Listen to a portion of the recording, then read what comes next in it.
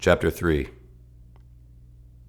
I told Hawksworth I'd return shortly, and a few minutes later I met Detective Joe Barnes down one of the more deserted streets in the flats, where Sarah's burned vehicle was discovered. The crowd was gathering outside the yellow tape line, so EMTs hung a sheet over the open trunk to hide the body within. "So what happened here?" I asked, sidling up next to Barnes. Barnes was the kind of flatfoot you saw in old noir movies. He would have worn a pork pie hat and tied his trench coat belt in a knot had he been born 50 years earlier. He was my sergeant while I was on the force and way past retirement, but he was still a good cop. He didn't have anything else in his life except the job. Today, Barnes wore an FPD polo shirt and khakis, his service weapon and his badge hanging on his belt. "I don't know," Barnes said, using the pencil in his hand to scratch an armpit. "The fire department got the call on a car fire, fully engulfed, about 20 minutes ago. It wasn't until the fire was out that they discovered the body in the trunk." "So why do you think it's a female body?" "The only recognizable things left were a pair of semi-melted breast implants," Barnes said. "We'll trace the identification numbers on the implants to see what surgeon inserted them on what patient. That should give us some concrete identification until we get some DNA or dental records back. When we ran the vehicle's identification number, it came back to your client. Or at least Alicia said she was your client." "Why would Alicia concern herself with a damn car fire?" After all her nasty phone calls, it was hard to keep the irritation out of my voice. Barnes shrugged. "She wasn't, directly. One of the cops who went on that spectacular bender with you a couple days ago at La Dolce Vita. Steve Jones. And the one who found the fire. Apparently this guy knew the story because he had heard it from you and Alicia, so when I called Alicia and asked her about Sarah Hunter Pelfrey, that's when she told me, quote, 'Ask that asshole Fitz,' unquote." "I know you too well, Fitz. What happened that night to piss Madam Prosecutor off?" I sighed heavily and ignored the question. "If you talked to Officer Jones, you know Sarah wasn't just my client. She was supposed to testify against that murder suspect Pablo Hernandez on Wednesday, so she was technically the prosecutor's client. After he changed his plea to guilty, her testimony wasn't needed.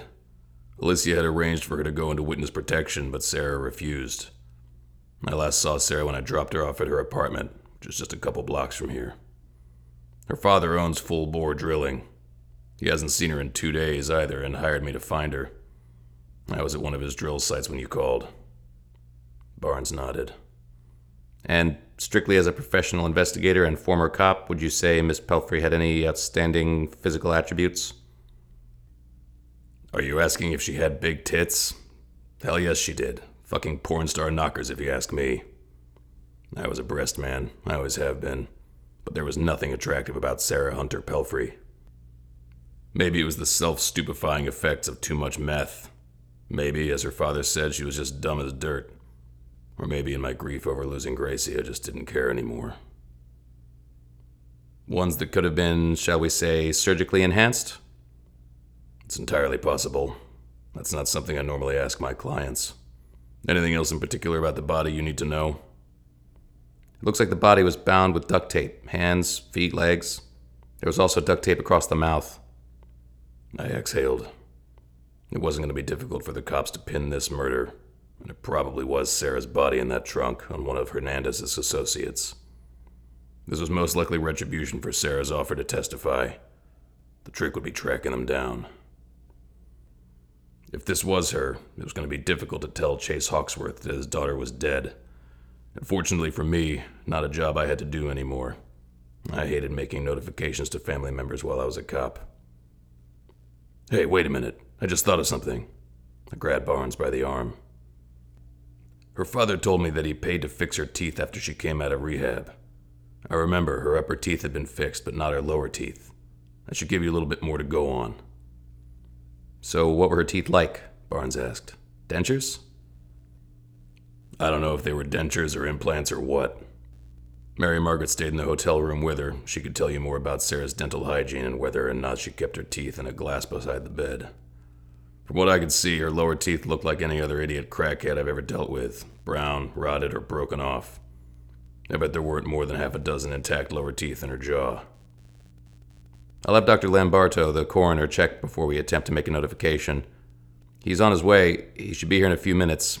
If her dental work matches your description, we'll contact the next of kin. Let me know if you hear anything. I got back in the excursion and headed out. No need for me to hang around when the FPD no longer paid my salary. How Sarah Pelfrey ended up living in this neighborhood, best known for the Krauts, the Poles, and the hunkies who populated it, was probably a function of her addiction. Over the years, I'd seen the Flats, which was down by the river that ran through town, go from a fairly decent working-class neighborhood to Fawcettville's most clearly delineated slum after the steel mills closed. It was one of several ethnic neighborhoods in town. The hillbillies, the blacks, and the Mexicans lived out toward the edge in a ratty neighborhood that ran up next to the mills in the industrial area called Tubman Gardens. The Irish had their little piece of heaven they called Galway. My Fitzhugh grandparents lived there, but my mother, Maria Gallione Fitzhugh, insisted that we live among her family in the new Tivoli neighborhood. My father, FPD Sergeant Aidan Fitzhugh, couldn't say no to that. It led to us being referred to as the only Mick family on the block. I lived in New Tivoli, either in my parents' home or an apartment of my own until I married Gracie and moved into the Tudor-style house she owned in overwhelmingly white-bread University Heights, where most of the college professors lived. I treasured the memories I had with Gracie, but New Tivoli would always be my home, simple as that. Farther away from the river, up the steep eastern Ohio hills that rose above Fawcettville, was where the doctors, the lawyers, folks with degrees and letters after their names lived in big, sprawling houses. It was a symbol that you'd made it when you could leave the old bricked streets with their wooden houses and tiny yards and move to the suburbs on the hills. Most of the folks I grew up with left town as soon as they got the chance. I wasn't much different, but I never wanted to leave Fawcettville after I came back. I did a 4-year hitch in the Air Force as a security police officer. That's where I learned how to be a cop. What I never learned was how to keep my pecker in my pants. I could have spent 20 years in the Air Force, except for the attention of the wrong wing commander's wife. What my resume didn't include was that I joined the Air Force after I ruined my chances at a full-ride scholarship at Kent State, that time with the football coach's wife. And 2 days after I passed my 20-year anniversary with the Fawcettville Police Force, I abruptly retired, before the chief could fire me for doing his wife. I'd long said that my own proclivities made me successful in chasing down errant husbands for local divorce attorneys. I knew how they thought. I knew what they were after. And now I knew what it felt like to be pursued. Yeah, imagine that. A hairy, middle-aged little wop like me chased by a lady lawyer. I suppose I owed Alicia a phone call explaining my behavior, if I could remember it. It had been a long, ghastly year. 6 months after Gracie's funeral, Ma died. I remember the funeral mass at St. Rita's Catholic Church, filled with pasta and marinara, Dean Martin and Jerry Vale songs playing on her old stereo record player, and way too much Dago Red. I barely remember the wake. I returned to the house in University Heights to grieve, seldom going out to do the stuff I used to do, sitting and watching games in bars like La Dolce Vita or even attending the family's Sunday pasta meals. The meals had been a tradition while Mom and Dad were both alive, and now rotated among my siblings, organized by my oldest sister. Chrissy had children of her own who were grown or nearly grown and stepping out into the wide world. As everyone circled around each family's dining room table, I stayed home, unable to deal with my family as they yelled about politics, sports, and God knows what else over steaming bowls of pasta. Instead, I sat in the dark on my couch, nursing a beer and watching the Cavaliers or Indians get their asses kicked on a regular basis. Their perpetual losing season seemed to mirror my life. Maybe I didn't need to be so hard on myself. Maybe it was to be expected of a man like me who's gone from being entirely too social to being a total hermit. Maybe I was just hungry for someone's touch, reaching out after a rough spell. But what would I say to Alicia? And what did she expect? I wasn't ready to date. And if I was, would I even want to ask her? Should I? We had a professional relationship that I didn't want to jeopardize, but clearly I already had. Maybe I just needed to man up, go to her office, close the door, and beg for her forgiveness. In many ways, I needed Alicia more than she needed me, at least financially. Business was good, but why jeopardize the possibility of getting more work? Whatever was going on with Sarah Hunter Pelfrey was the responsibility of the FPD right now. I turned left at the next stop sign and headed downtown. I have to do this at some point, I rationalized. I have to apologize.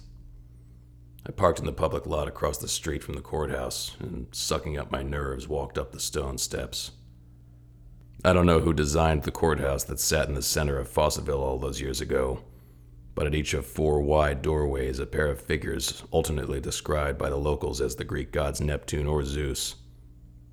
I never knew for sure who these shirtless, bearded guys were, except that they stared at me like they knew exactly the kind of jerk I was. As I walked through the doors, today was no different.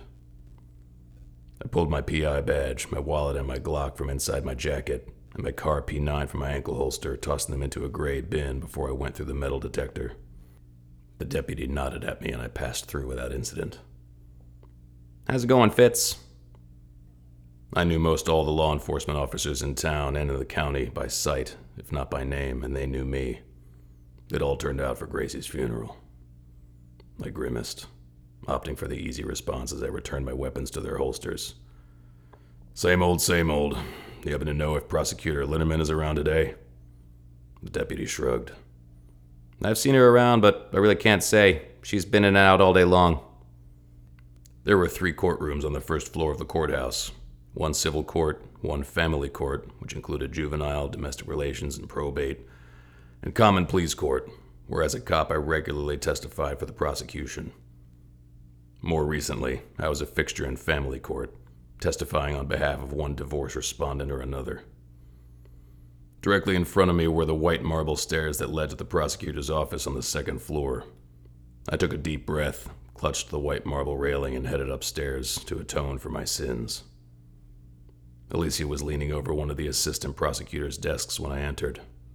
Her cornflower blue eyes hardened behind her black glasses as she caught a glimpse of me. "Hey, you got a minute?" Without speaking, she nodded and motioned that I follow her into her office. I shut the door behind us. Someone snickered as the door closed. Jesus, God, don't tell me she said something to someone. "About the other night," I began. "Yeah, what about the other night?" Her tone was sharp. "I've been trying to get in touch with you for damn near 2 days. "I know, and that's what I'm here to talk about. Honest to God, I don't know what happened, and under any other circumstances, I would not have wanted the evening to end up as it did." "What are you saying? You didn't want to have sex with me? After all the conversations we've had over the years? I know that's a bald-faced lie." I suddenly knew how it felt to be cross-examined by her.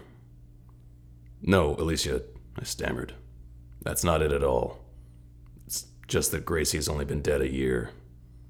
I don't know what your expectations are, but I don't know if I'm ready for any of them." "Well, you sure as hell could have fooled me. While we were still at the bar, you had a hand on my ass. You were whispering things that don't come from grieving husbands. You remember that your cop buddies drove your excursion and I brought you home in my VW, right?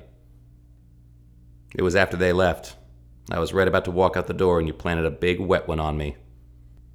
As far as I could tell, sex was exactly what you wanted." The memory of pressing Alicia against my front door came into focus. She had both hands on my face as my lips pressed against hers and my hands ran up her thighs. I hung my head in shame. "I'm sorry. But you have to admit, as long as we've worked together, you've never made any bones about how you felt about me." "Oh, so I'm responsible now. That night was all my fault." Her sarcasm practically dripped onto the floor. No, I'm not saying that at all. I've always thought you were attractive. And yes, we probably flirt back and forth a little more than what could be considered professional. What I'm saying is that even after the other night, I'm not ready for a relationship, if that's what you want. I apologize for what happened, but I'm sorry. I still miss Gracie too much. She was silent for a moment, the hostility gone. "I understand, Fitz. I admit, I've got a thing for bad boys. You've always been at the top of that list. I didn't think the night would end that way either." I lifted my head and looked Alicia in the eye. What I don't want to do is jeopardize the relationship we have. I enjoy working with you, and I want that to continue. I just want things to go back to the way they were. If you only knew how badly I want them to be the way they were. All right, I'll make you a deal. Let's forget it ever happened. Let's start again. I'll erase the episode from my mind if you will. She stepped forward and offered me her hand to shake. Fair enough. Here's to starting again, I said, grasping her soft hand. We stepped closer and I couldn't help inhaling the scent of her perfume. Our eyes met. Her lips parted and, embarrassed at the attraction that crackled between us, I looked away. Alicia dropped my hand and grimaced. Out of embarrassment or frustration, I couldn't tell. My cell phone vibrated in my pocket. It was Barnes. Hey, what's up? That body we found in the trunk of Sarah Pelfrey's car? It's not her. Our victim's teeth are perfect, like braces since she was 12 perfect. I put my hand over my phone and whispered the news to Alicia. Damn it, then whose is it? And where the hell is Sarah Pelfrey, and why is the body in her car? She should have taken the protective custody. Alicia pounded her fist on her desk. Shit! I could have had the feds here Wednesday night. I'm gonna bet she's dead. And when the cops find her, she'll be taped up, just like our Jane Doe.